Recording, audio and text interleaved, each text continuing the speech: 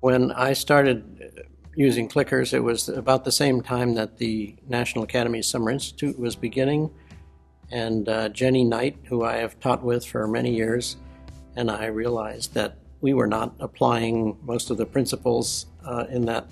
The first time we had the Summer Institute, we all talked about active learning and how to do it, and we decided to try an experiment the following year. So we developed a little assessment that we thought was a reasonable test of how well students understood the concepts in the developmental biology course that we were co-teaching.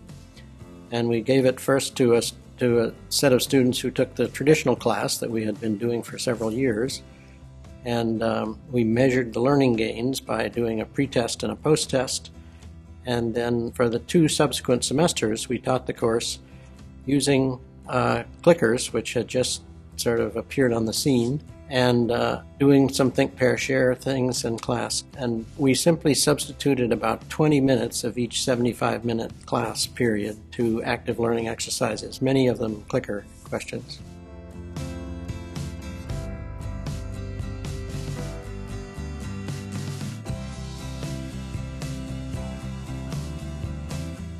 So I'll show you what the data looked like for this experiment and see what you make of it.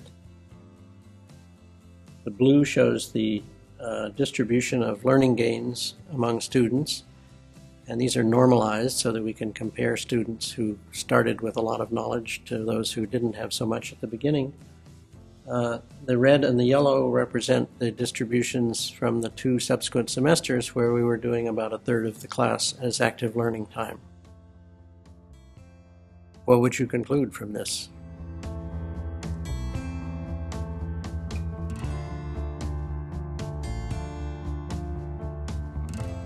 And as you can see, the distribution shifts about 30% toward higher scores.